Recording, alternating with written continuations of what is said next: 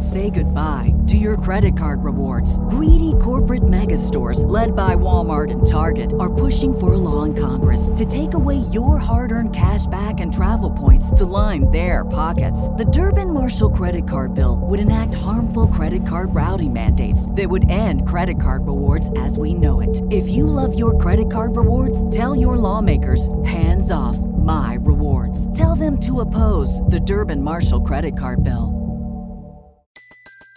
Everybody in your crew identifies as either Big Mac Burger, McNuggets, or McCrispy Sandwich. But you're the Filet-O-Fish Sandwich all day. That crispy fish, that savory tartar sauce, that melty cheese, that pillowy bun.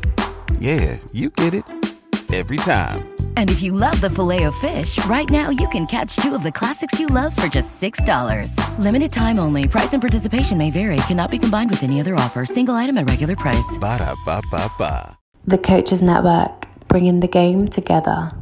And this is exactly what we try to tell them, what I try to show them at PDP level. This is it. There's no point looking to the side because we're giving you everything we want to give you.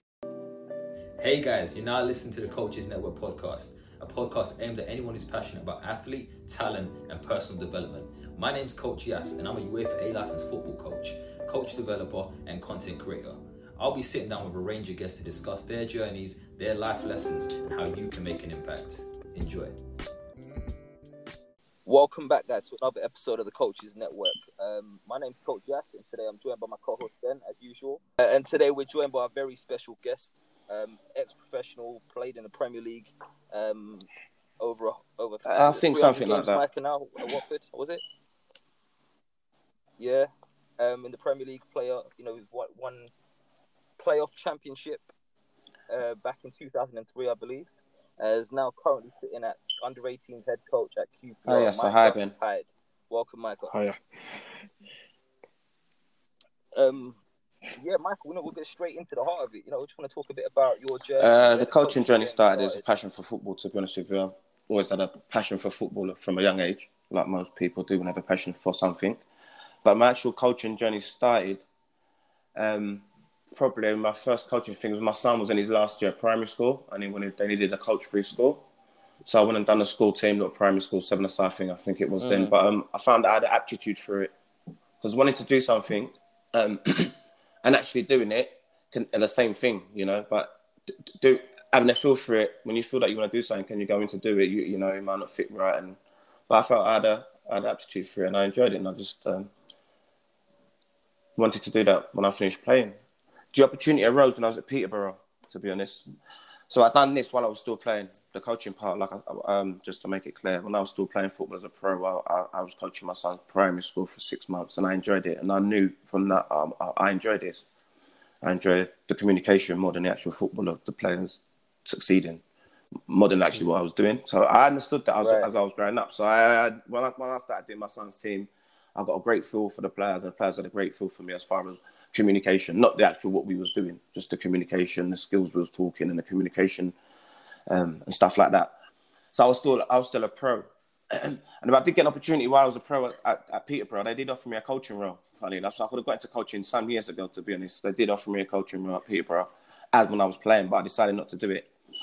And then anyway, my career carried on, and at the end of my career, I remember being in the changing room at Peterborough. I think I was about 33, thinking about... just a couple years ago.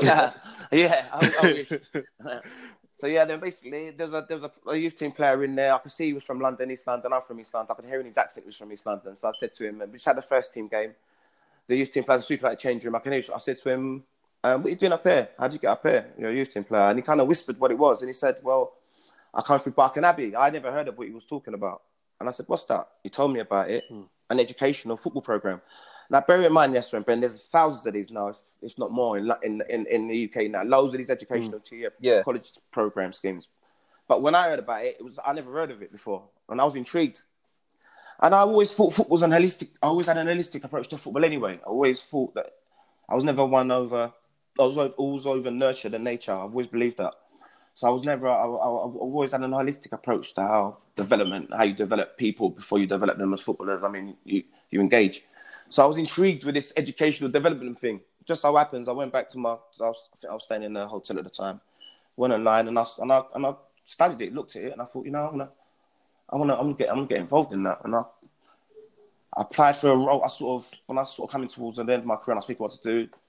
I just applied for this role and looked into it, and it's funny enough, they was looking for someone like me. They was looking for someone, and I went straight into this educational program. So before I went into professional football, what I'm saying to you, before I went into professional football, I went into an educational football program. So I learned about KPIs, I learned about things that my skill sets as a footballer, enthusiasm, resilience, determination, all the stuff you need to overcome to become a professional footballer. These skill sets can be transferable into other forms of life. But I was aware of that when I was playing. Do you understand? I was aware of all of this. I knew this.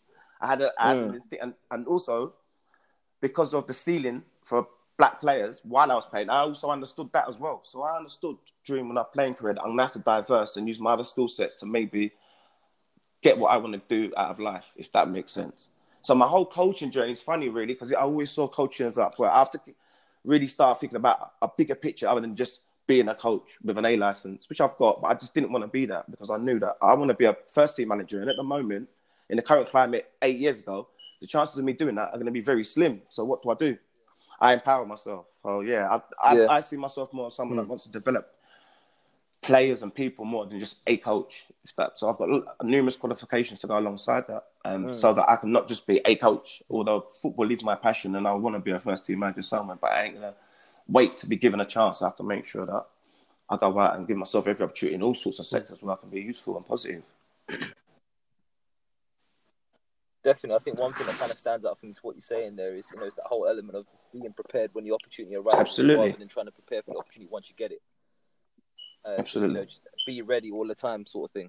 And just touching back on your coaching journey there. Now you talked about your first steps, where I was, yeah. You were offered an opportunity at Peterborough. Later on, you then eventually did get into coaching. What was the kind of stumbling block for you there? And what was the thing that kind of resisted your?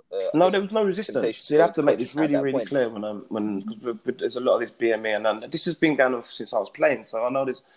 I would like to see change, but I've got to make it clear that there was no resistance or no one stopping me from going to coaches. Peterborough for me, I was captain of Peterborough. We've done well. I was coming towards my last year in my contract with Peterborough. I was getting on. And then Peterborough said to me, Michael, we'll split this year you've got into two and give you a coaching role. So they offered me a coaching role. Do you understand? So, yes, fair. I didn't even get to that discussion, but I assumed it would be first. But they did offer me the role. The man who sat down and said to me, why don't you consider coming to coaching? We'll split your contract in a year. And because I was just wanting to play still, which is fine, I've got no regrets. I wanted to play, I can still play. It's not a problem. So I've got no, I'm not saying I wish I did that because it's not the case. This opportunity was presented to me at a time when I was still active playing. So what I'm saying, I could have then from then gone on to become, I don't know, who knows? You understand? I would have got that bedding in years ago and blah, blah, blah. And who knows? So that was my first opportunity. After that opportunity, like I said, I carried on playing. I left Peterborough, I carried on playing and doing what I was doing, which was, and then I went into director of football into this this program back in East London. So I learned other skill sets alongside my football knowledge. Do you understand? And then I was doing part-time coaching with Dagenham. Someone approached me because they approached me and said, Michael, would you come down and would you help these under-15s? I was full-time in my current role. And I was enjoying... Right, So this is Dagenham. So this is part-time, under-15 coach. So I've come straight out of professional football basically and gone straight into this director's role of education in an educational college program. Nothing to do with professional football. You have to understand this. It's like grassroots players in a college program. Yeah. Everyone understands what I mean by college programs. Like I said, there's numerous. So I've come out from what you would call elite professional football and gone straight into development, straight away into grassroots basically development. What sort of like challenges did you? Is there any sort of challenges that you faced with that? Like kind of altering the expectations that you would have as a player to like the players that you now had to manage in this college program? The truth is no, not for me. There wasn't. There was no difference. There was no difference from me having to talk to these young people as I was talking to the youth team players. I was talking to young players. There was no expectation level. There's no well, you should be able to do this. It was not like that. Like I said, I found it. You have to be able to connect with people first as well, not as first. If you can connect with people and also you can give them some the knowledge of football you're giving them, they can embrace and they can buy into it, you've got a great chance of that person developing, not just in football, but in life. Do you understand? You've got a great chance of that person making the right decisions. So it helped me. I think it wasn't so much my expectations. It's what they expected of me. You understand? To be honest, not what I expect of them. That's how I saw it. I've got to deliver for these people. It's not they should be. I come from this position because I come from where they've come from. I was at that age. And I've always seen it like that. We've all come through grassroots. We've all come through a pathway to become something. So if that's the case, one should be able to look back and help someone on their pathway, not look back and expect them to be able to do something. It's not that's not the case, you know? And that's the same. And I'm fortunate, Ben, and yes, I'm fortunate now to be working in grassroots. I'm in a professional game in what I'm doing because that is my expertise. That's my knowledge. That's what I know. Back to front, I know professional football, okay? But I'm fortunate to be in the guys as I'm on the board of Essex County Football Association, which is grassroots. I'm the only BME on there now, which is fantastic for me to be a board member and be on a board that has an influence of trying to affect grass football, because there's a lot of elitism in professional games that professional people don't really like to go back and go into the grassroots. And also, I'm an ambassador for Fosters FC, which again is a grassroots organisation. So I'm fortunate to be able to be in a position I am and achieve what I've done in the professional game to then help other organisations productively in the community that we're in now, to help everybody, you know, to help everybody in society. So I'm proud of that. So that's why I am now. Sorry, I've gone from from there to there, but I apologise. No. Listen, this is fantastic stuff. Then I think there's loads of stuff for us to kind of really look at there and hopefully get a bit more detail on. You know, you talked there a bit about one of the phrases that you use. You know, you want to see change. Would you mind just going a bit deeper? No. You know, correct me if I'm wrong. I'm assuming you, in the sense that from a racial perspective. Yeah, absolutely. But I'm not mistaken. Is that correct? So what are your thoughts on that? You know, and obviously you've had the experience of being an ex-pro, coming into the coaching world now. What would you say some of the challenges are? I guess for minorities trying to get into the coaching world, and you know, would you mind going into a bit of detail about your experience specifically as a black man, a black coach? I can. Just to go back on my coaching journey. So, like I said, I consider myself being a hardworking professional. So, like, I've done this educational program, then I got offered to the under-15s part-time at Dagenham and Redbridge. I've done that as a part-time coach, and then I transpired and become the academy manager of Dagenham and Redbridge. So I went through the various roles and so I've done all what you call my apprenticeship, because this is what I like to say. So I've done all this experiential work, you know, before.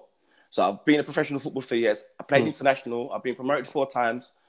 I've got lots of experience in playing as a professional. But I've then gone to educate myself outside the game with this development program. So I've started to educate myself more. So then I went to Dagenham. Now I was Dagenham for 8 years. Okay, 8 years as an under-15 all the way up to academy manager. Done really well. Developed professional footballers for Dagenham. You understand? Produced professional footballers while I was a tenure as academy manager. Not me alone, obviously, because you need a team of people. So there's no way it was me alone. I'm just saying my influence, as well as other people's influence, made it a positive environment for young people to develop. We competed against other teams, and Micah, as academy manager, that had more resources than us. Do you understand? So it was good. So when there's an opportunity now for the first team manager's role to come around, I will consider myself an ideal contender to be a first team manager of somewhere like Dagenham and Redbridge, considering the experience I've got and considering where I'm going to manage as a first team manager. Yeah, I think there was a non-league at the time, possibly. There probably was, because they went from non-league. While I was there, they got relegated. Okay, there was League 2, then they got relegated. So you set a position. Yeah. Let's just no. I was given the opportunity to be at a senior level. We haven't got there yet. That's my point. Yeah, I have to be at senior level to affect anything to get relegated. Anybody that was that, do you understand? So I was nowhere near that. I was always in and around with the youth team, under 18s. Do you understand? Under 18s, doing well, producing players, doing what I was meant to do. I thought what I was meant to do, which I know I was meant to do. So this is the first time you're asking me a direct question. I've never faced any racism directly as a football person. I've never faced anything directly racism, and many people probably wouldn't say that unless someone's called them something directly to their face. Do you understand? So yeah. So that when the opportunity arose for me to become a manager, I done all my due diligence and I applied for the role and so on and so forth. And then I didn't get the job. I was if you ask anybody, I will. Just don't put last on anybody. But at the time, I'd done everything you needed to do to put myself in a position to be given an opportunity to manage Dagenham and Redbridge first team. I was in a great position. I'd done all that, and I didn't get the role. And they gave it to this one and this one and this one. So that was my first taste of, okay. And then all that did, after they'd done that, it just empowered me more. So basically, because they got relegated and couldn't get back into league, the academy had to shut down. So my job was redundant. Do you understand? The first team job was, I applied for the first team job. Yeah. They couldn't offer me, they didn't want to offer me the first team job. So basically, I had no job, I had to go. So then I got my CV. I've got a UEFA and A license. I've got 8 years experience in an academy setup. I've got 17, 18 years experience as a professional footballer. I've got numerous qualifications because I'd taken up numerous qualifications by then. You know, but if I had all of these things, I couldn't get a job. I applied for numerous jobs in football. I'm talking about lead development coaches, silly jobs where, you know, peers. I applied for jobs in academy roles, under 21s, under 23s, all sorts of roles, assistant manager, all sorts of. Didn't get a job. Got interviews, but didn't get a job. So that didn't. Okay, just to hold you on that one, Mike. I don't want to break up the thing because I think some great stuff coming out here. But I really want to ask you a direct question. The first one, the first job, I believe so because it's experience. It's right experience. I don't know what experience they're talking about because I never coached in long league. I've got no experience to be, you know. So for that one, the first one, I'll say how much was that down to racism? I don't know. You know, I don't know, do I? I'm not sure how much it was down to racism. I'm just saying if I was. I would have got the job if I was somebody else, of course, because my CV alone they would have been dying to offer me the job if I was someone else. Just my CV alone and the work I had done. You understand? It's not so much just a CV; it's the work I had done. The first job, the Dagenham and Redbridge, that role there, obviously, something's wrong there because I'd done everything, and then in the 8 years I'd been there, I'd done everything you could do to put yourself in a position as someone that's capable of doing a job, and I didn't get the job. The ones after. I'm not sure because I'm looking for a job and I'm not sure because there are the other jobs. There's a couple maybe. The other ones are probably weren't suited. And, you know, when you go for these interviews in the beginning, it's daunting. You know, you go there and... So, the other ones I ain't sure. So I want the first one, definitely. The other ones I ain't sure. But you know what? Yeah, so above all of that, I knew this anyway. This is my point. I knew this. I understood this. It's not... Yeah.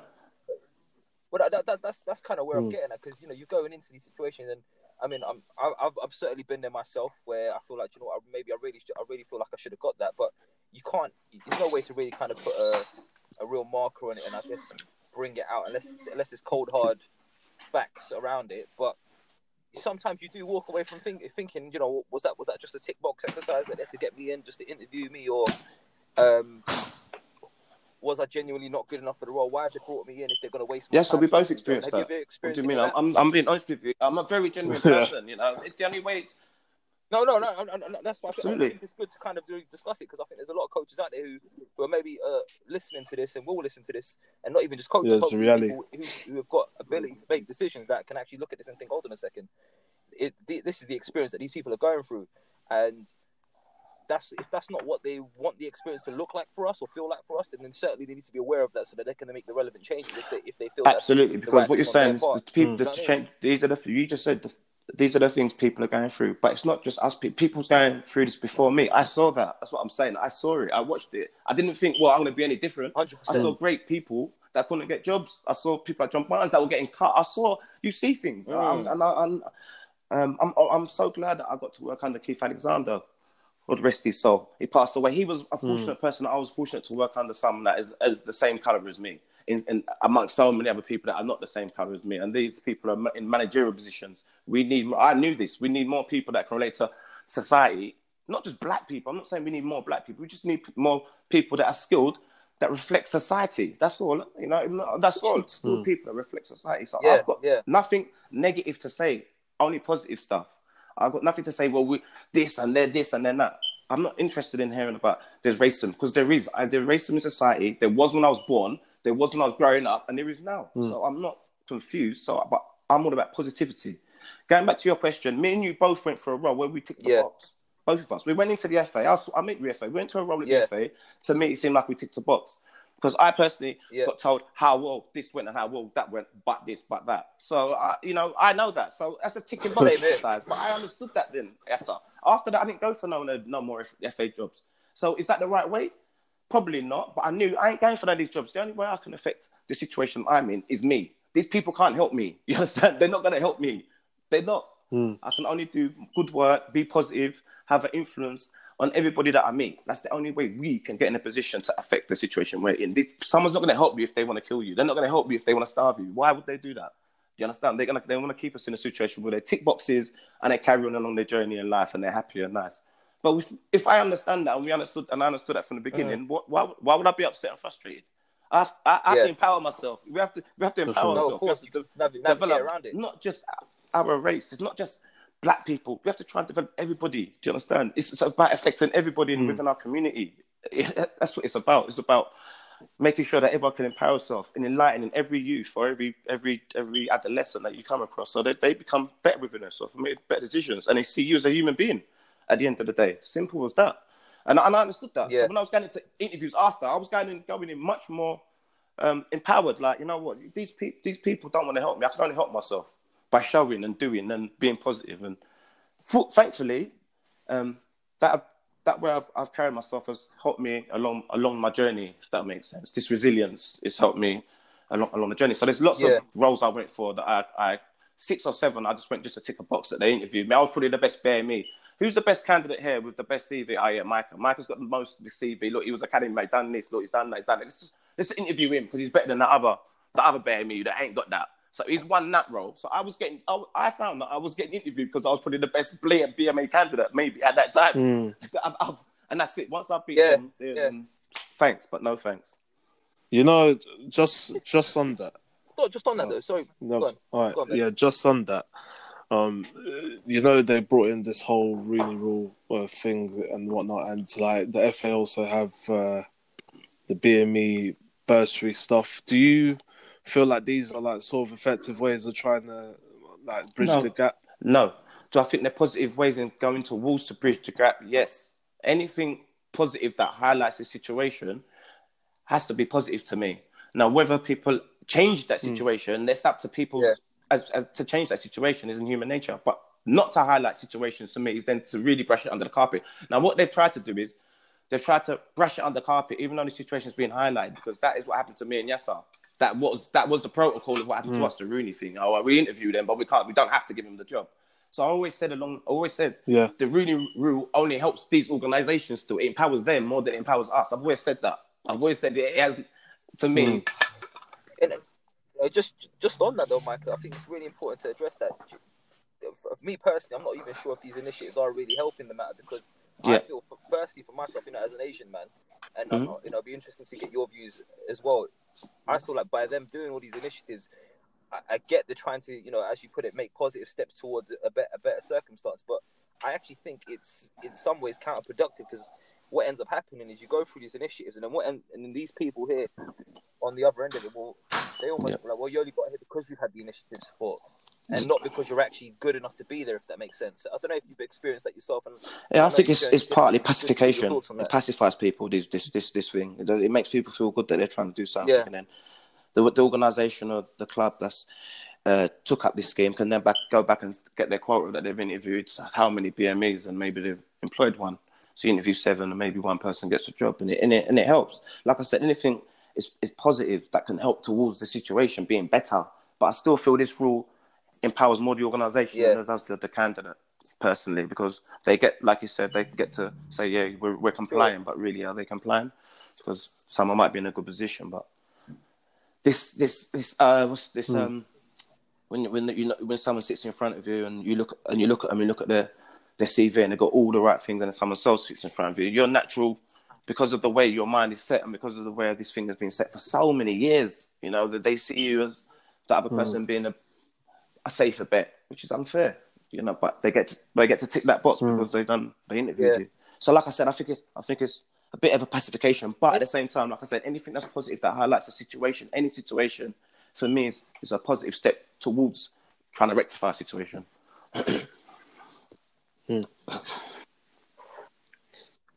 you know, coming back to your time at Dagenham, you know, you've done the academy manager role. You know, and you know, funny enough, that interview that you talk about that we went for was, I think, just off the back of the academy closing down. That's right.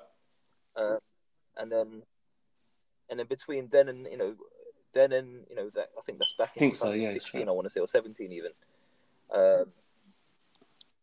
What was your journey like then? Obviously, coaching wise, obviously, you know, you correct me if I'm wrong, but did you then maybe move back into the education field a little bit? Yeah. So after that journey, like you said, just so that timeline around that year, that time, as you said, when I saw you with the FA, I had gone through a spate of about 6 or 7 or 8 jobs around that time. Just after, like I said, I left Dagenham because the academy closed down. So I went through about 6 or 7 8. I think the FA one probably was one of my last 1 or 2 interviews when I said, I'm not doing this no more. I'm not doing this no more. So I started diversing. I said, I can't. I felt, and you know, that's the first time I felt frustrated in my whole life. You know that?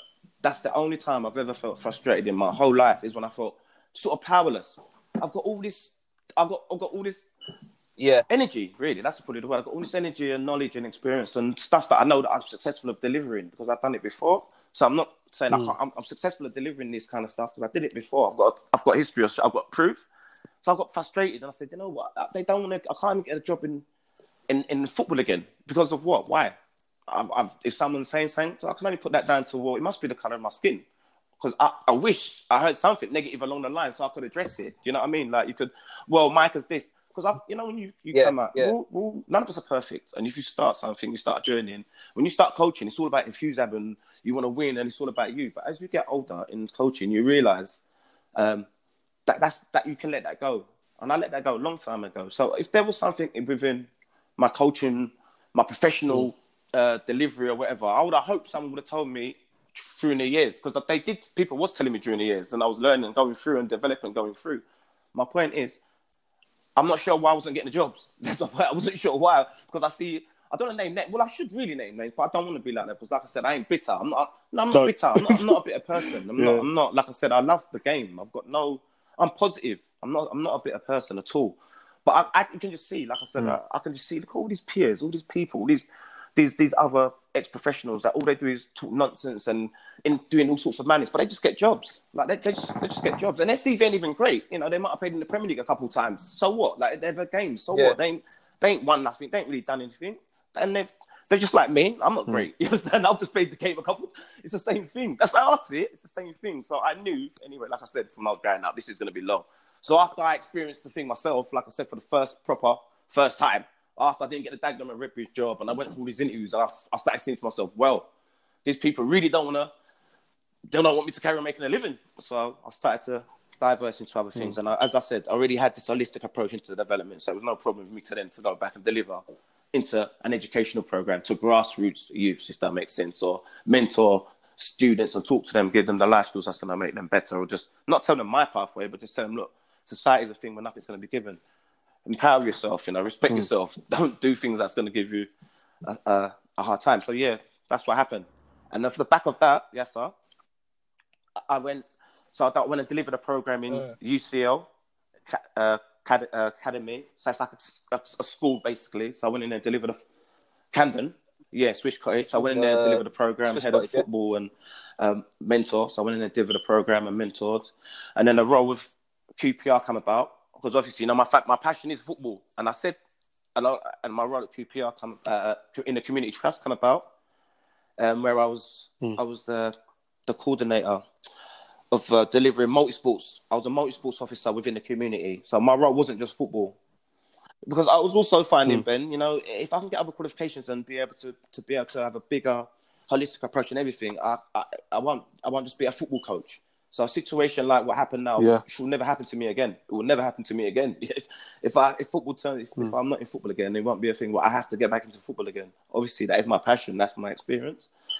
So, go on, mate. Yeah. So I just want to ask, like on that. So like the motorsport background and the education background, there's like as a lot of these purists would say, oh, what's the relevance for, like, because I done, when I went to do my masters, I was around like different coaches as well from different sport, and I get there's so much transference amongst all the sports, and then when you really look at it as a whole, there's a lot of things that you can bring into football, and it does look a lot of the things from the different disciplines that can be beneficial to football. Was there like certain aspects that you particularly learned in the education and multi-sport experience that you've taken into football? Yeah, the educational part, you learn. I learned how. Obviously, you learn how to teach in the educational part. Some people kinesthetic, some people, they learn auditory. So I learned they teach you stuff like that, which is important when you're developing young people, whether it's cricket, tennis, I don't know, anything. When you're developing young people, it's important to know how they learn. So the educational side taught me that. You understand the ins and outs of it, the detail of it, and what it means and stuff like that. So I get to empower myself, like I said, and I learned that educationally.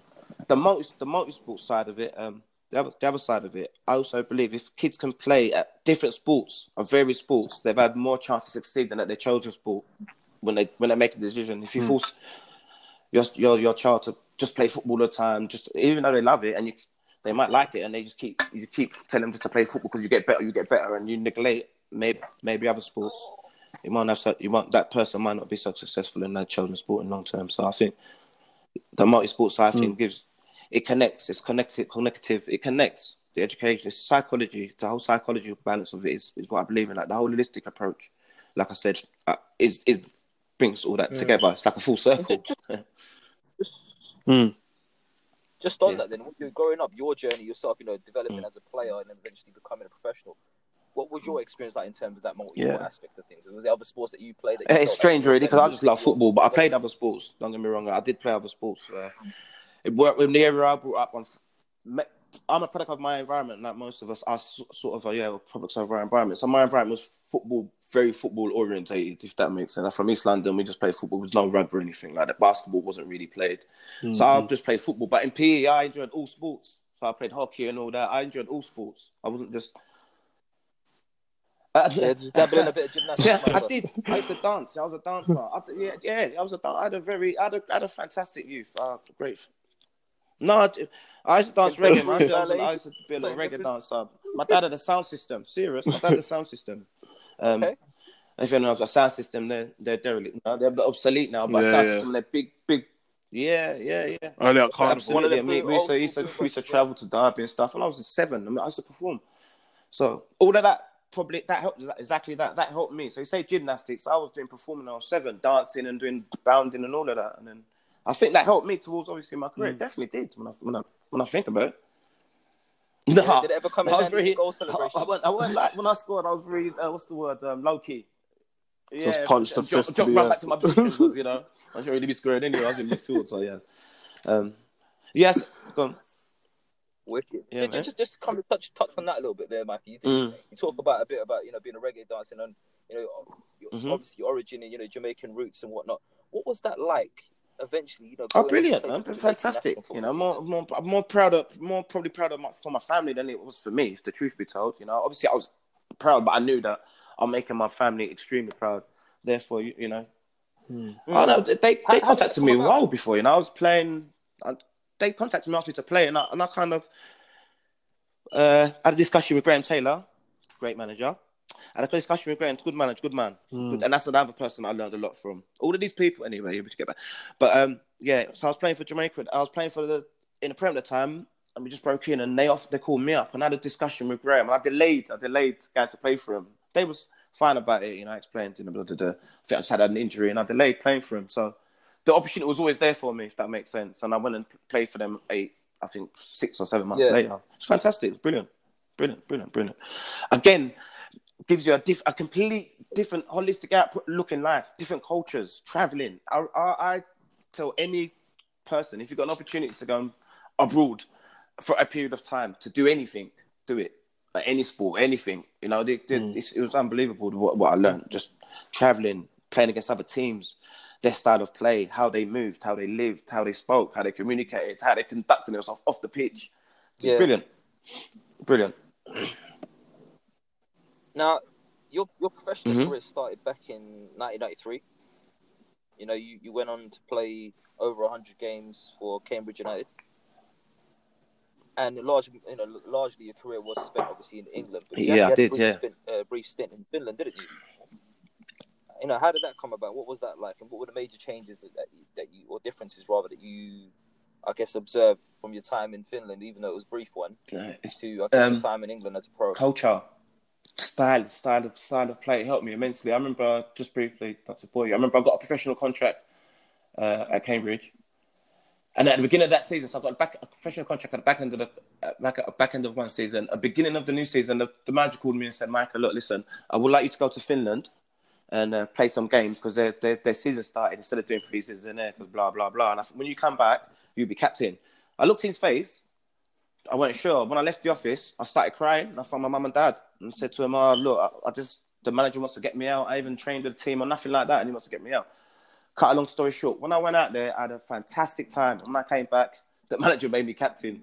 The experience out there was absolutely brilliant. The way the people are calm. That was my first. I was young as a young man. The way the players were just calm, just professional and calm, and just it was really, really good. And it helped me. Obviously, now thinking about what you're asking me, all of these. They shaped me to have an outlook on football when I started playing and so on and so forth.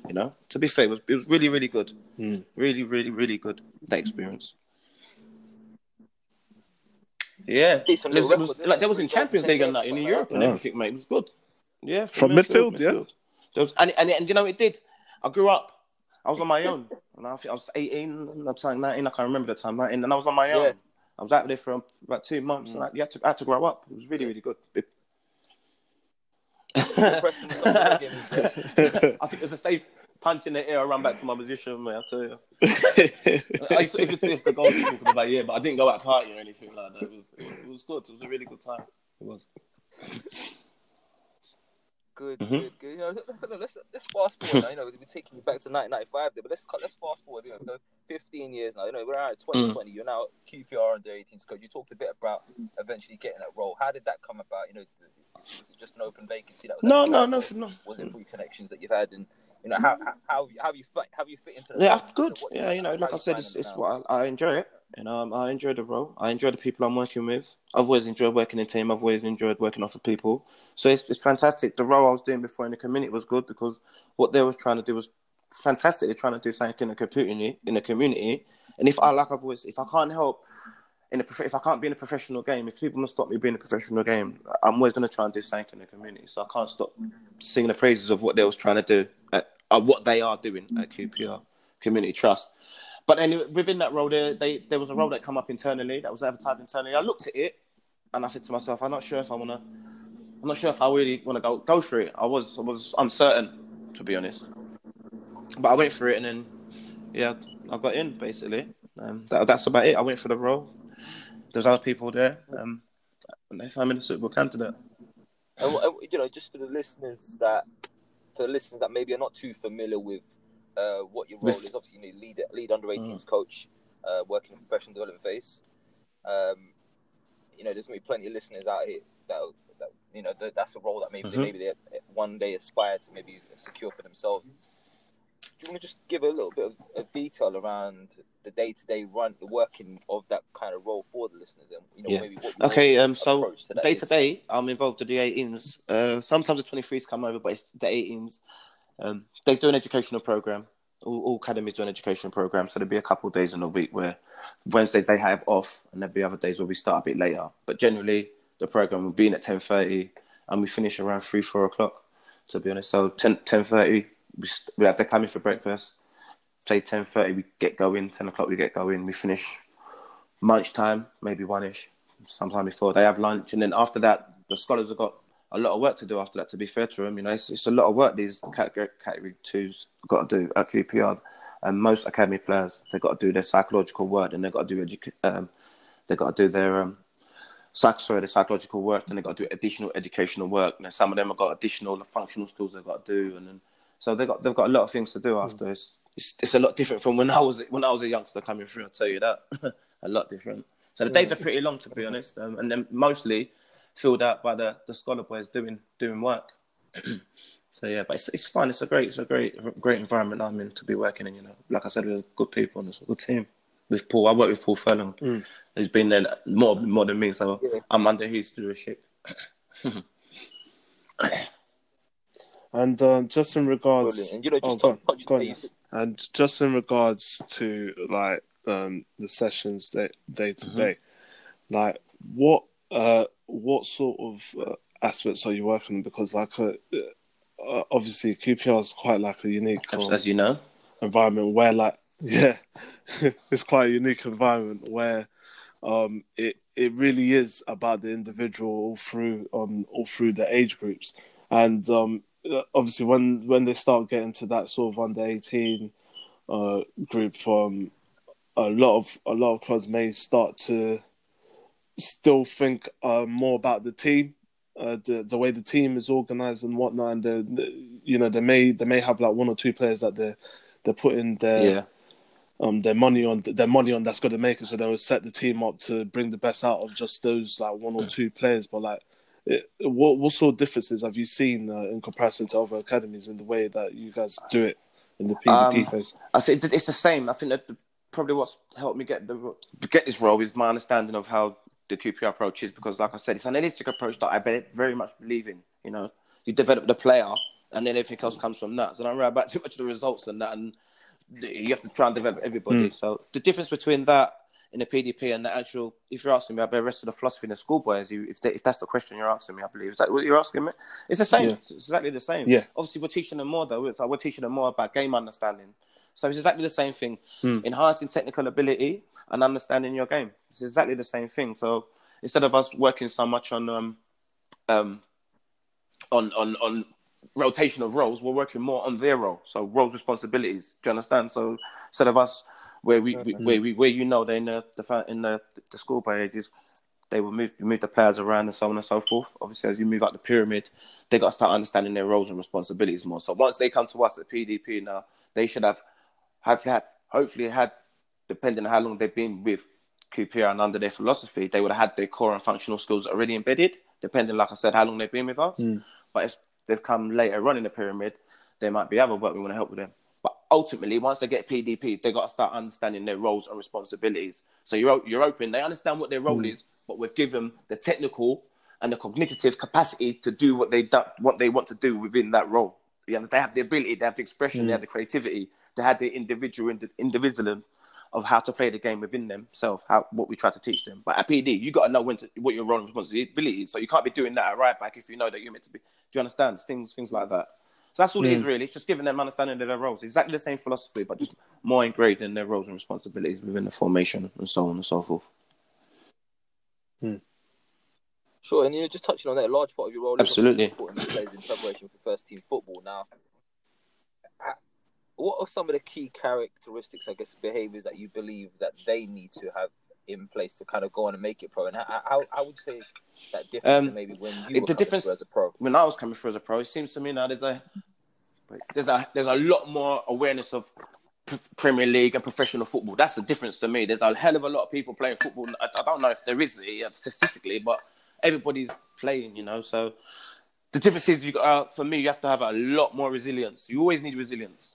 Say goodbye to your credit card rewards. Greedy corporate mega stores, led by Walmart and Target, are pushing for a law in Congress to take away your hard-earned cash back and travel points to line their pockets. The Durbin-Marshall credit card bill would enact harmful credit card routing mandates that would end credit card rewards as we know it. If you love your credit card rewards, tell your lawmakers, hands off my rewards. Tell them to oppose the Durbin-Marshall credit card bill.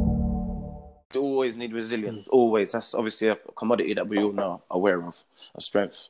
So you always need resilience. But I think now you need to have a lot more resilience. But with that resilience now, you need to have a lot more ownership, if that makes sense. So if you can have ownership of what you're doing and why you're doing it, you've got a greater chance of succeeding. And I'm all about that. I'm all about the players understanding what they're meant to be doing and having ownership of it. If you make a mistake and you know what you're meant to be doing, don't worry about it. Do you understand? Because you know what you're meant to be trying to do. So you keep doing it. You keep failing because you will ultimately succeed.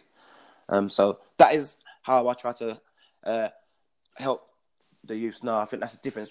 The difference is before, when I was coming through, you know, football wasn't the money wasn't in it so much. Put it that way. Yeah, the money, the explosion of money in football now, the last 10 years has made a lot of people aware of millionaire footballers. So everybody wants their son to pay the mortgage or their daughter to pay the mortgage. So there's a lot of people out there playing football, more grassroots and so on and so forth. So you need more resilience. You need more ownership. You need to understand what you're doing. You understand? Because there's a lot of competition out there.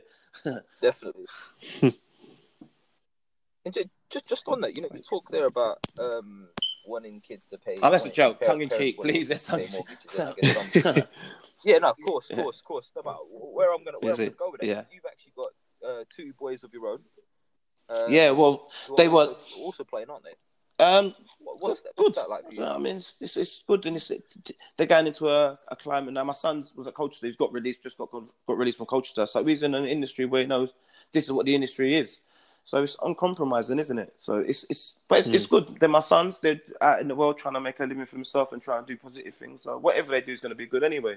Whatever industry they choose to do, I'm going to support them, and it's good. But yeah, they've got the reality because they can sit in front of them. So yeah, it is what it is, I've got to support them what they do, and they're going to get no favours in them because of their surname, possibly. Not that I was anything great. They're going to have to really cut out their own identity, aren't they? They'll cut out their own pathway and stuff. So they understand that. That's great for them. Definitely, they understand that. Yeah, just. I want to take you back. Okay. Go on.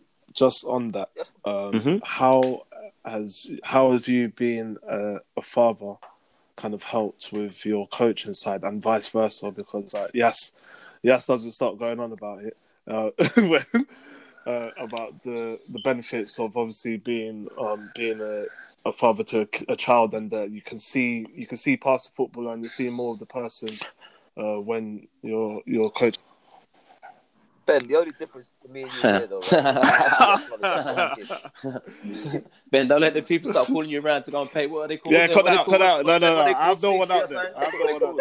The people that come around and start getting money from people that don't look after their children. Be careful what you say. To answer your question, for me personally, I think it's been everything to help me in my coaching journey. Everything. The reason why I say that, I've always believed that you treat others how you'd want to be treated yourself. Fundamentally, do you understand? That's always what I've been brought up anyway, and that's probably so. When I'm with children, I always believe that could be my child. I ain't gonna talk to nobody's children or any out. That's for me. It's been fundamental because I've got children. I wouldn't like to think that when I drop my kid off to dancing, my daughter to dancing, or I take my kid to football, or I take them she goes to gymnastics, or they go to tennis, or wherever. That when I turn my back and leave, the coach is treating them or talking to them in any sort of way. Do you understand? So that's, for me, it's helped me massively because always I've got children in front of me. I've got my own children. There's no way I want to talk to these people or expect anything from them when I wouldn't want my children to be treated in any sort of way other than in a positive way. Simple, just in a positive, uplifting way. So for me, it's helped me because I got empathy because I've got my own children. I've got compassion and stuff. So yeah, when you're in situations with children that are struggling or are overexceeding or any sort of personality, because children, children, we've been children. So you say children. Obviously, children. They're up and down, they're emotional, they've got all sorts of things going on. You can keep calm as a coach because you've got your own children. You've seen this, so it's okay. So you can deal with it and move on. So yeah, it's helped me. It's been good for me because I've got children, so you can empathise with them for sure. Definitely. I just want to take you back. We'll go. Yeah, Ben were born now. You still are children, not really. That's a joke. I feel like an old man. Retired not too long ago, so don't feel too old, man. But look, we're going to go back a few years now. Look, Brimsdown Rovers is where it all began, right? Now, not a lot of people. Yeah, I think everyone knows that, don't they? Yeah, I did. No, never that. No. I don't know. To be honest with you, I'm not really. I'm not into the claiming for fame and all that. I'm not really like that, to be honest. Sure. So, just going back to that, bit of topic, with David Beckham, was there anything that you saw there back then? What was that like in him? Was there anything you saw there in particular that you thought this guy's going to go on to be a great player? To be honest with you, he was in a good team. David, I was in a good team. David was in a good team. In any player that played in that team would say the same thing. I'm not saying anything out of line here. We had 8 players that turned pro from that team. Yeah. It's not a coincidence. The team was very, very good. There's a guy called Micah Hyde. Yeah. What would you say the key to success success was there for them in that group? And obviously, you're saying you got a few players that were of a very good standard. Was that just by chance, or was it chance, something that my friend? Chance. You got a book by Matthew Hyde that talks about bounce. I was fortunate to be in the era. Like I said, I was fortunate to be in an environment that helped me to become a professional footballer. We was all of us. There's several of us that become pro out of that team. David had no more than anybody else had what they had. David had the quality, that person had the quality. Everyone, they run their qualities, and we was a very successful youth team for about 6-7 years. Grassroots team, I mean. Everybody, like I said, some of them become pro. What David had was the ability to do what David does now. What David does now is what he was doing when we was kids. Corners. So he could strike a ball very good, you understand? So what you see him doing now is exactly how he played then. He could score free kicks, he'll take corners. So you wouldn't say, would he become what he is now? No, no one. How could I say that? None of us was. We was all just good players. None of us, we'd all be lying. Anybody in that youth team player said, do you think that David would have become there, or that one would have done that, or that one would have done that? I think we all would have said, but I don't think that we never saw that coming. But it was never a chance where it might not happen, because, like I said, I was amongst very, very, very, very good young grassroots players. Very good. We won so much, and like I said, 8 of us become pros, so that says a lot about that. And David was one of the 8, and he wasn't the best player. He was amongst, like I said, very good players. But he became the most decorated superstar that he is, and he deserves it. Why not? Because he done his job, he done his thing. Well, so much love for him. All of us have, you know. So yeah, it's fantastic, brilliant. Definitely, and moving forward, and a large part of your career was spent at Watford, including the playoff winning season and obviously promotion to the Premier League eventually. What do you think it was that really led that team to being successful in gaining a promotion? Under 80. Gady Briffa came after me. I didn't cross paths with AD. Right. Okay. It was AD. AD come after me. Before it was, I had Vialli, Ray Lewington, Graham Taylor. Vialli, Ray Lewington, Graham Taylor. Who else? There was another manager, I believe. No, but my time, what was good? What for me in my time was the approach. Graham's approach. Well, I could see his approach, why he didn't maybe do so well as a national manager. Because Graham was my manager for the most part of he was, I think, 6 years, 5-6 years. He brought me, he brought me in, and we got back to motions under Graham. I got promoted 3 times with him into the Prem. His holistic approach. When I went to him, we fitted. I bought into his philosophy and his ideology like a hand to a glove, because I was all about that.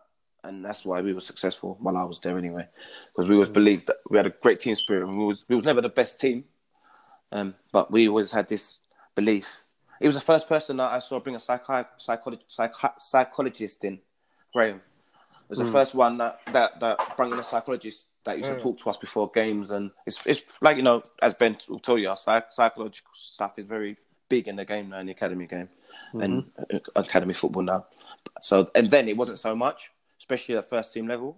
It wasn't so much. And he was the first one that brought someone in. And like I said, there was other players that used to go and see this person outside football, and you could go see him when you want. I didn't have to go and see him when I wanted to, because I used to buy in when we had the group sessions. I used to love it because I understood the power of the mind and what it could do. You understand? I understood that it's nurture, not nature. If you got a bit with me, great. But man, if it's nurture and you could do what you want. I understood this, so I bought into it, and that is why we were so successful. Not his coaching ability, his managerial ability, his people skills, managing people, getting to believe in themselves.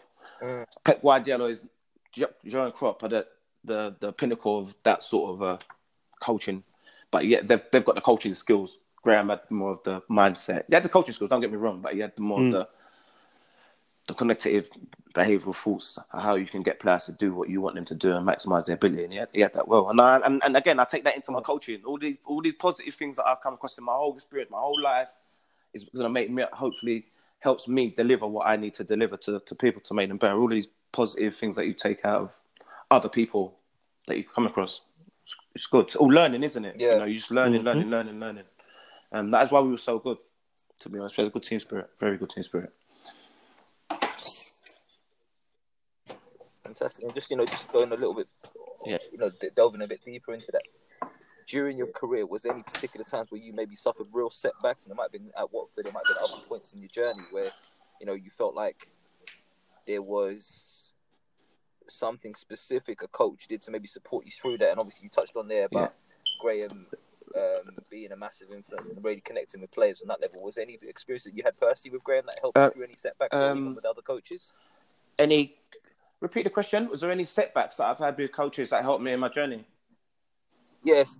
Was there any times that was there any times where you really suffered any real setbacks in your journey? And I'm sure there would be, but where you felt like the coach did something specific or actually took out a bit of time to maybe spend some time with you and really help you get through that. And, if so, to be honest with you, about that experience. I would say most of my setbacks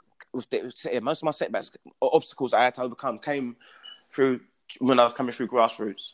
I thought I could have gave up. They were most of my setbacks because I remember I said about 8 of us became pros at we was called Ridgeway then before Brimstone. I mentioned before about our team which David was in the grassroots. I was one of the last people to become pro. When they all went and got their professional contracts and got I didn't get one. I broke my ankle. I didn't have a club. Everyone had a club. So when I'm talking about 15, 16 years old, I got my dad to write to every club. I broke my ankle when I was at West Ham, when I was about 14, 15. Then my ankle recovered and they let me go. After I recovered from my ankle when I was 15, West Ham let me go. So everybody, all the players went to their clubs. Arsenal's and Man United, David went Man United, a couple went Tottenham and so on and so forth. I had no club. That was a major setback for me. That was probably my major setback. And I remember I had to go to college. I had to go and do some college with my mates and went to college and all my mates was going to get their scholarships. In the first year of scholarship, I had no scholarship. I had to go to college.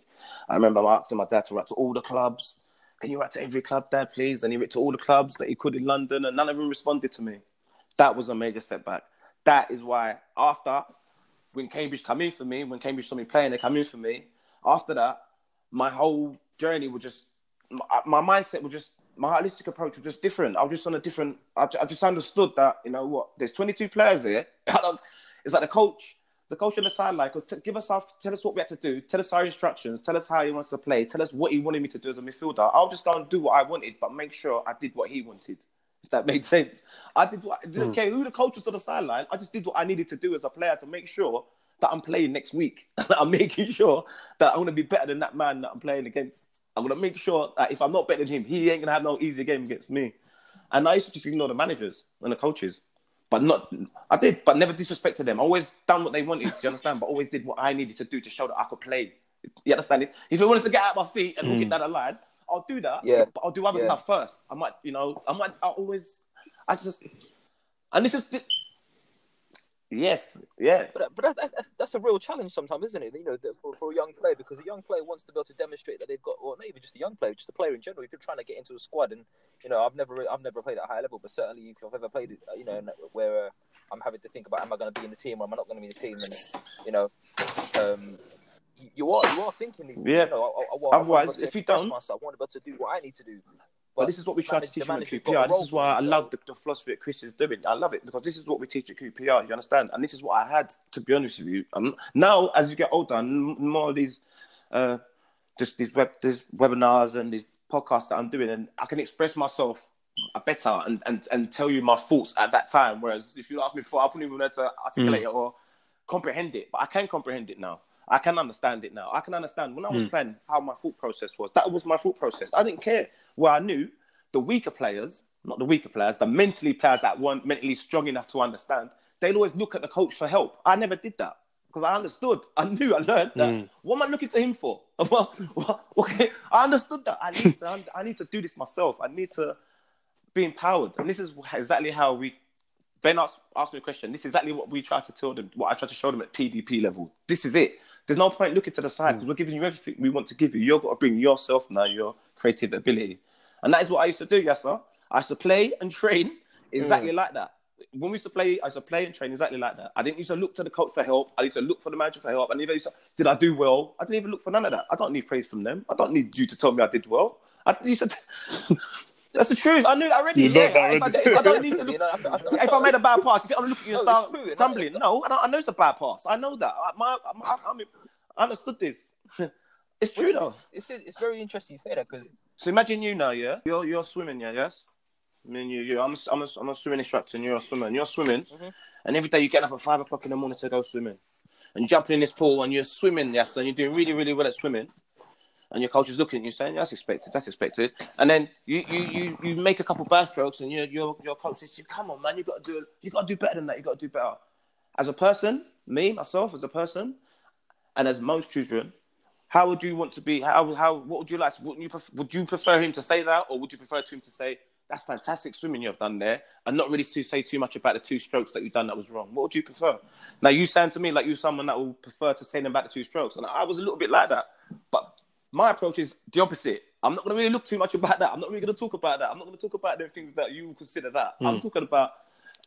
That's what I'm... So that's the balance of a coach. Yeah. That's their decision, how they coach. That's all. Yeah. Definitely. I think for me, it's a large part of that is around... If it's a one-off thing, I'm probably not gonna talk about it. But if it's a consistent error, like you put there, if I'm generally swimming quite well and then I just have 2 bad strokes, you're probably not gonna draw my attention to that too much. You know what I mean? Because you can see that it might be out of character, it could be a lack of concentration in a particular moment. But on the whole, that's not what you're. It entirely does. Definitely, it's balanced, I suppose. So I think definitely, Definitely, I think from that perspective, it's like, well, I'm expecting you to be able to do well here. So when you're not doing well, I also then expect you to be aware of the fact that, you know what, to an extent, that's not going well because that's not what you're used to delivering. Yeah, that's the thing. And I think it's something that you've touched on there as well, and that sometimes it does take a bit of taking yourself out of the context, whether it's a time thing because things have developed and your mindset has matured and whatnot, but I think a large part of really development is that reflection aspect and being critically self-aware and really being honest with yourself in that where the things are that you're doing well, where the things are that you might need to develop on further. And just because the things that you need to develop doesn't mean that they're not really going well in that respect. It might just be little things that you can kind of tweak to make it even better in that sense.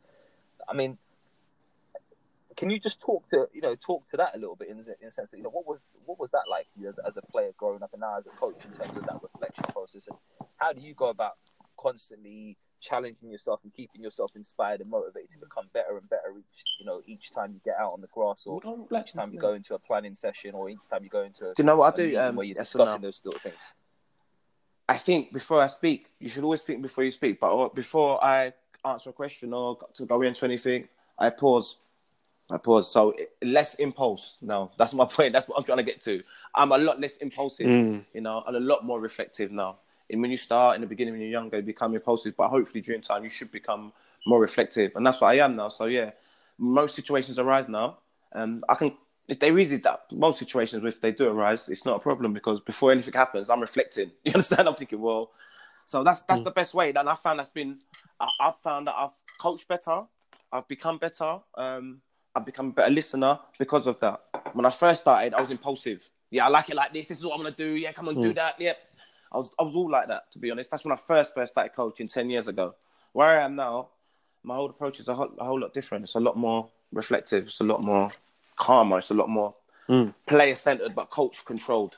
Whereas before, it was more, just coach-controlled, mate, I would say. But now it's a lot more player-centered, but it's definitely more coach-controlled. And yeah, I'm a lot more reflective. And I found, for me personally, it's been better for me, and I found it's helped. Yeah, literally that pause that you're talking about there, I always feel like it's key for coaches to do it, especially like when a mistake just happened. Like what was saying here. Yeah, if you jump in so quickly, you're not giving the player the opportunity to like dig themselves out the hole that they would have created themselves, and you don't want to be too trigger happy as a coach to just be jumping in. Like sometimes.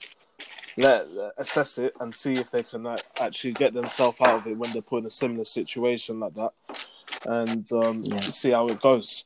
In regards to major influences in your sort of coaching career, you've already kind of started to touch on it in the figure of Brain Taylor. Yeah. Was there any other particular sort of like mentor-like figures that you had? Firstly, my father.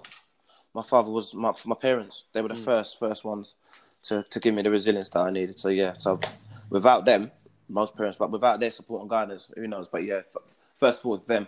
They're the one that helped me to have the mental capacity to succeed. Yeah. just on that, is there anything particular that you can kind of touch on or provide as an example? Yeah, well, I can give you a quick snippet. My dad was into tough love when it comes to football. Do you understand? He wasn't into this arm around shoulder stuff and stuff like that. But the love was real, as far as I'm saying. He would tell me, we'll train all the time on my left foot, right foot when I was young. Training was balanced, always my left side, right foot, right side. And in games, if I didn't execute what I was capable of executing, he would tell me. So, for example, he'll tell me after the game, well, I'm not going to bring you football no more if you're not going to do nothing. There's 22 players on the pitch. You're not doing enough. You're not doing anything. Like, what are you doing? Go and express yourself. Be creative. Do something. So I understood. That's what I'm saying. So that helped me long term. It helped me so I could go onto the pitch and not have to listen to the managers and coaches on the sideline too much, other than just take the immediate instructions, how they want the team to play. But how I played, I didn't listen to them too much. So that helped me, first and foremost. That helped me massively. And then I was lucky enough to come across good coaches. Stuart Underwood went off. Ridgeway Rovers, he has to be mentioned. He was the one that had David and me, and he was the one that had David and the rest of us. So he has to be mentioned. He set us on a path. We was like a academy. we was like a grassroots academy team, mate. How you see academies now is like how we was. So that was fantastic breeding. That was at young ages, which is very, very, very important. Before I was 11, and 12 and 13, when I was playing for this team, that was brilliant. So after that, Tommy Taylor. Another fantastic guy, England international. Everyone knows Tommy Taylor. He was fantastic. He made me captain of Cambridge United. I was the youngest captain in the country under Tommy Taylor. And he showed me so much life skills. Then Graham was another one. Then Ray Wilkins was another one. He was another fantastic person. When I was at Watford, again, all these people helped me align my thought process to how I thought football should be played and how we should try and develop better players and how you can develop better players and how you can make players free and all of these people I've mentioned. And there's so many that I haven't mentioned, but these people have, and there's so many that I could mention that showed me how not to conduct myself, other professional people, how not to talk to people, how not to do things. So I got to see how my beliefs, how I got brought up in my culture, which is important, how I see things and how I saw how I was in the world of scheme things, in my identity, in my space, how I saw things, how they do things, and how they do things. And then I got to, use the goods of what I saw and dismiss the things that I thought were going to be negative towards developing people. So, yeah, all these people were great people that I come across in my life. Like I said, some of them I haven't mentioned. But them guys were fantastic. My school teachers, even my school teachers were good in primary school. All these people helped. I had two school teachers when I was in primary school. Miss Williams and Miss Hackett. I'll never forget their names. And they were brilliant. Yeah, brilliant. Wow. In primary school. Fantastic support.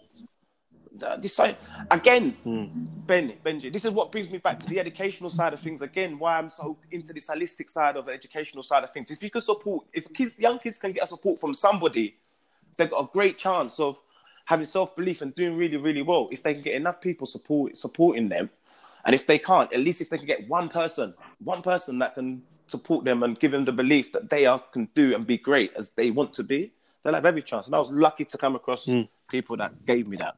And they were black and they were white and they was all different colours. Do you understand? So racism had nothing to do with me at all. And just on that then, Mike, you talked there about a lot of the positive experiences you've had and all the positive influences you've had on your journey in your life. What would you say is, maybe one of the biggest challenges you faced, maybe in life and more specifically in your stigma journey? It's the greatest thing. Stigma of just being black and being in an environment where there ain't so many black people. That's the greatest thing. First expressions as you walk through the door. These are all things that I feel, I saw. So dealing with that, even as a young player, having to be around senior players that are now seen as a young player coming up in the system as a young pro, and you've got senior players within your team trying to act in a certain way and trying to enforce their kind of authority on you. Sometimes in a positive way, which helps you grow, and sometimes in a negative way, because they think of whatever perception they've got in the mind of what they think of people. I don't know what they think. I don't know. I don't really care. To the point where they can affect me. I don't care to the point they affect. I care on the whole, but I don't care that you're going to affect exactly what I need to do. Do you understand? But yeah, so that is the stigma. That was a challenge. But that's always, like I said, yes. It's not like a thing where I go, wow, what's happened there? I knew that when I was a kid. So it's nothing to me. It wasn't like, well, how do I handle this? What do I do here? Yeah. What do I do here? I ignore them. What do you mean what I'm going to do here? You can't come. I just ignore them and just do So it wasn't a case of.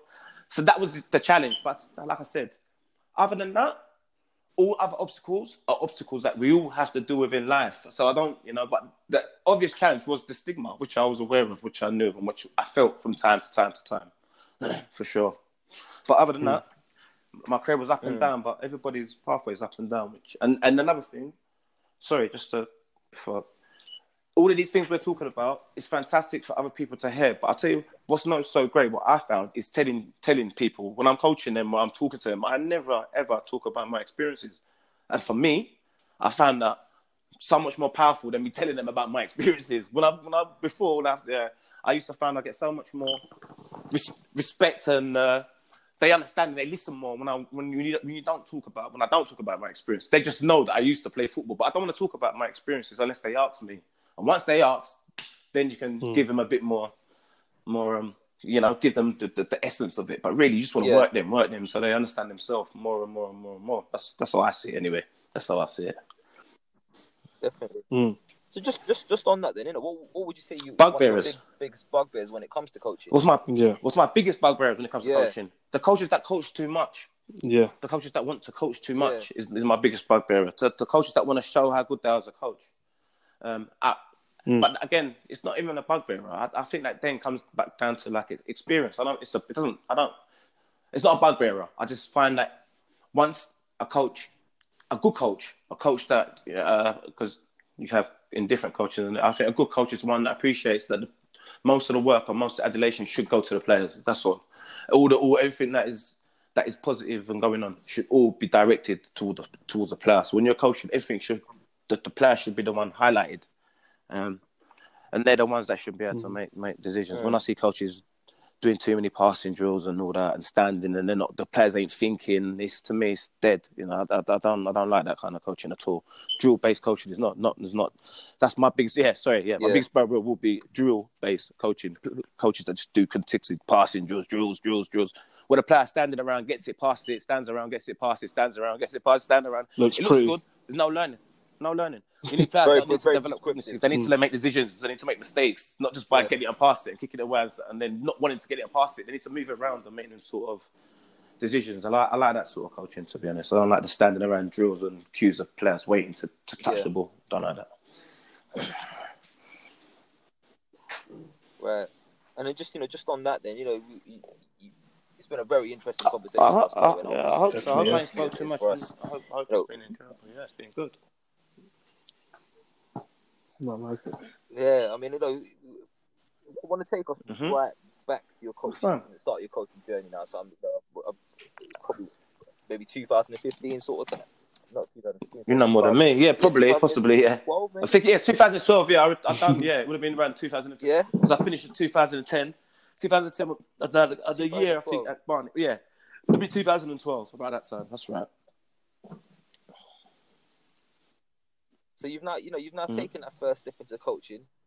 Now, if you had an opportunity, go back and with everything that you know now and the experiences that you've had now and the things that you faced and you've overcome now, what would you want to go back if you had the opportunity to tell, to speak to yourself back then?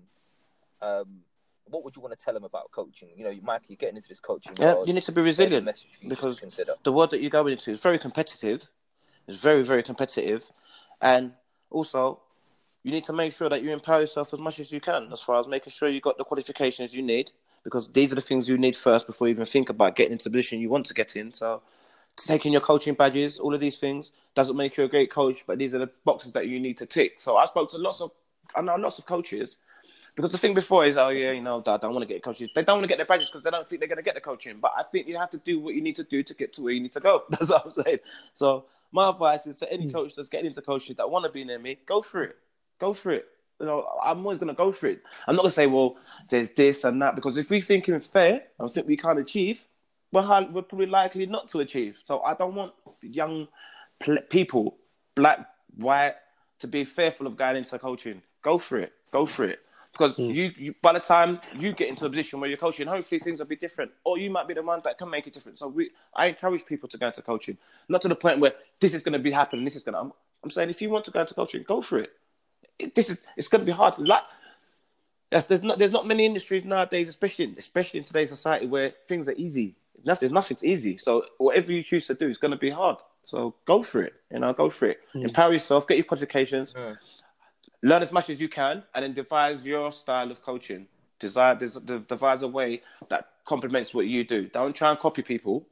Take what you need from people, and go for it. That's my advice. That is my pure advice. I won't tell no one not to go into coaching, because, like I said to you, society is the society we're in is always been this way. So I'm not going to say people don't go into coaching because of this. It's like me saying don't breathe because of this. You understand? This is what it is. You understand? So my advice is do what you need to do.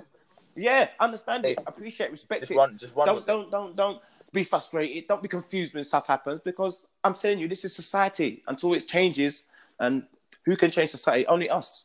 So go for it. Go for it. It's positive. Don't be caught up in this negative thing where it's this and that, and all these people are creating this negative environment. The environment has never been good. It's just coming up about people that's talking about this negative. People have always been killed by other people unlawfully and got away with it over years and years and years and years of time. Just happened, George Lloyd, and there's another one that happened the other day. So my point is, we can't stop trying to live positively and doing positive things. We just can't buy into it. Don't buy into that. Don't get involved in that. Just, it's the same thing.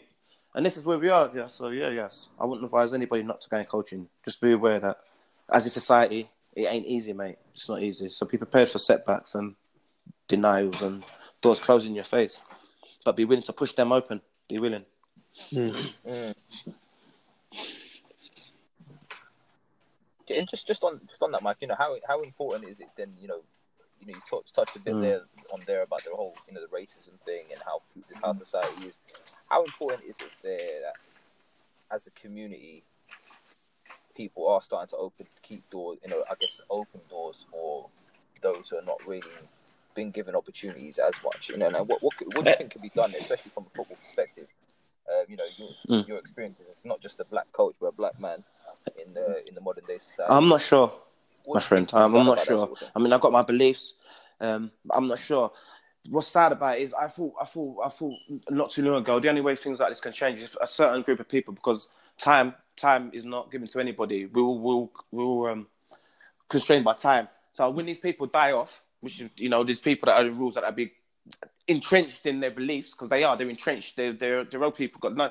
Hopefully, when these people pass off and the younger generation come over that have got a bit more cosmopolitan, we'll see more changes. Because now, when they look at people to interview people or do things for people, they'll look at their CV and look at that person and not the color of their skin, and hopefully that will change. But unfortunately, what's happened this last period of time with all this racism, it's like, I don't know. I'm not sure, mate. I'm not sure. I thought it was going to. I was hoping it would go the other, but I don't know. I don't know how we can affect change. I don't know if there's a policy you can put in place, because ultimately it's down to people's decision making as a human. Ultimately you can't get a robot in to then go through CVs and make sure that it's a balanced quality. Robots can't interview people, so I'm not sure. To the question, I ain't sure. The only thing I know. Yeah. What can I do? That's all I know. What can I do to help people? What can I do to help myself? What can I do to help my family? What can I do to help my community? That's all I can do. And that's be positive. In the organisations I'm with, I try to have a positive effect with these grassroots things, and only BME on board, try to have a positive effect in what I'm saying. I'm not there to listen to what you've got to say if I don't believe it. I'm here to hear what you've got to say and support it. And if it's not something I support, I'm going to say I don't support it. So I'm there to have an objective, constructive, positive influence. Other than that, I'm not sure what we can do. To be honest, I'm not sure. I guess, that's always a key question asked to most sort of like BME coaches and people involved in football. But like you said earlier, like football is just a reflection of society, and like it feels like the things that you're doing with the Essex FA and stuff like that. When you have like more presence in those sort of fields there. In like those positions of influence, like that's when clubs or organisations can take more of a objective approach to the sort of personnel they bring in. Absolutely. And another thing, Ben, to what really could help change what you said. I personally really believe all these activists and people are saying things. I haven't heard them say anything constructive how we can go about it. Now, how I would go about it personally, if I was in that position, kick it out and all that, I'll say, you know what? I'll tell you one thing, because these people, when I grew up as a young child, when I grew up, There's one occupation that we could not do. You could go have any job, but there'd be one job that people will say that's discreet. You can't do that. And you know what job that would be? You can't do that. You can't be a policeman. That's what they'll say. Like that's a disgraceful thing because you know why? You've got these governments. They're the bosses, and then they've got gangs. The gangs are the police. That's the police. You've got the police in America. That's a big old gang, as we know. We can see what they're doing. They're a big, massive. And you've got all these governments have got gangs. And our gang is the Metropolitan Police. That's their gang, right? What they've done over years is make sure that as black people, we fear them or we despise them. Either way, they're in power over us. So what I would do, I'll go to my local police. If I was an activist or if I go to the local police station and say, can I see your BME, please? Can I see your BME officer? Because I'm sure they must have at least one police station nowadays must have at least one BME. I'm sure. Probably not, but they must have at least one BME. Can I see them? They'll bring them out. I'll say, can you do me a favour, please? I've had a problem with this thing here. Can you go to every primary school within your constituency at least once a week for 15 minutes and senior school, just in PE or lunch break, casually go in and just talk to the children. Break down this thing where black people are scared to get to police officers. We don't trust police. Go in there and show them this is a proper occupation. Go in there and have empathy. I don't want you to do that once a week over a 6 month period. And then start breaking down because we need more people to get into this situation where we can have an effect. That's what I would do straight away. All this other stuff. Plant the seeds. You have to. You have to go in and get to the young ones, don't you? If you're serious about breaking racism, if you're serious about having effect, you need more black people in the police force for a start that has an effect. So the chain moves up. So we get people moving up the chain. You understand? You get people into the... But if you can't get people into these organizations where they can have the police, for example, where we need a more balanced sort of diversity of people in it. That's what I would do. So I keep going this black. I said, well, why don't someone just go down there get the local? Because if you grew up where I grew up, no one, even now, people don't want to be police people. Why is that? So why did someone try to affect that? Why not someone try to? It's a simple little things. That's just one thing I thought of the other day. Why don't a BME go down? None of us gone down to my children's school. Not one police person coming to my children's school just to go and have a presence and say, this is a rewarding role and this is how you should try and think about in your career and how exciting it is and stuff, and get different people. Then you'll start seeing change because these people will then start moving up the ladder, you see.